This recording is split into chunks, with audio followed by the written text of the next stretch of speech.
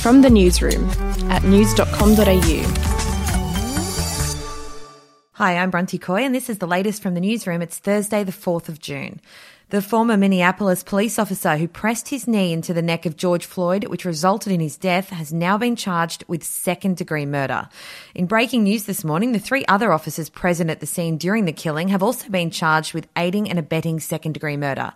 Derek Chauvin, the policeman at the centre of the investigation, had previously faced a lesser charge of third-degree murder. Bystander footage of Mr. Floyd's shocking death last week has sparked protests nationwide in the US and around the world.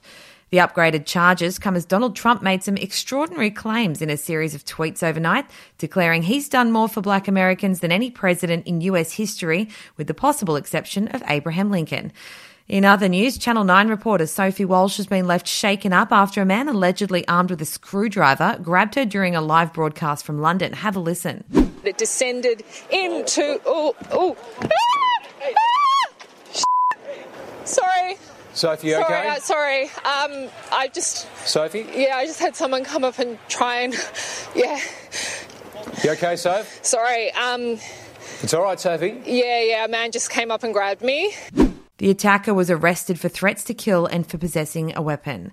Back home, and Scott Morrison will fire the starter's gun on a renovation rescue for the economy with $25,000 cash grants for new homes and renos.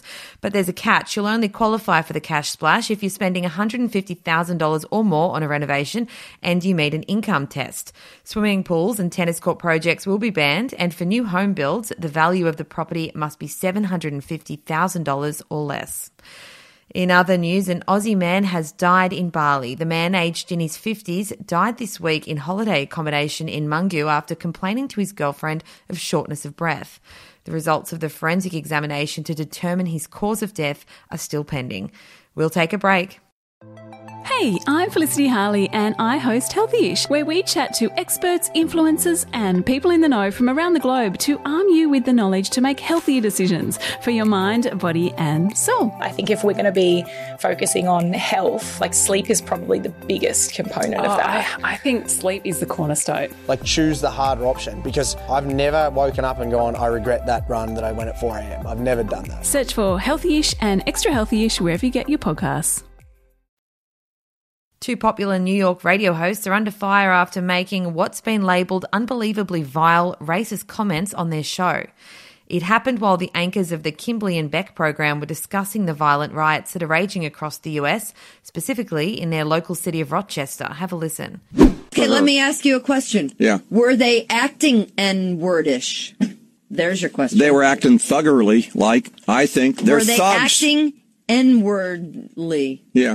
And by the way... You can't say that. What are you doing? You can't say that. Hey, if that would have been... Stop saying thugs. That's part of the problem. And finishing up with some entertainment news, Glee star Lea Michele has publicly apologised after being accused of making a former co-star's life a living hell on set.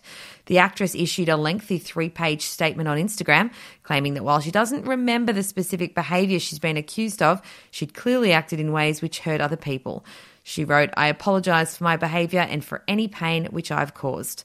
It comes after Michele's former Glee co-star Sammy Ware wrote on Twitter that she would never forget the traumatic microaggressions she claims to have received from the star during their time on the show.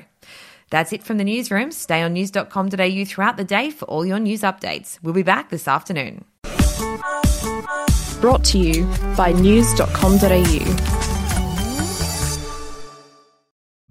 The podcast Faith on Trial looks into Hillsong, both in Australia and the US, and takes both the listener and hosts on unexpected twists and turns in the story of Brian Houston and the Singing Preachers. There are 2 incidents involving Pastor Brian. The Australian journalists uncovered a litany of alleged criminal behavior in the megachurch. Financial gifts were being given to the leaders of the church. Listen to Faith on Trial Hillsong ad-free on Crimex Plus on Apple Podcasts today or wherever you get your podcasts.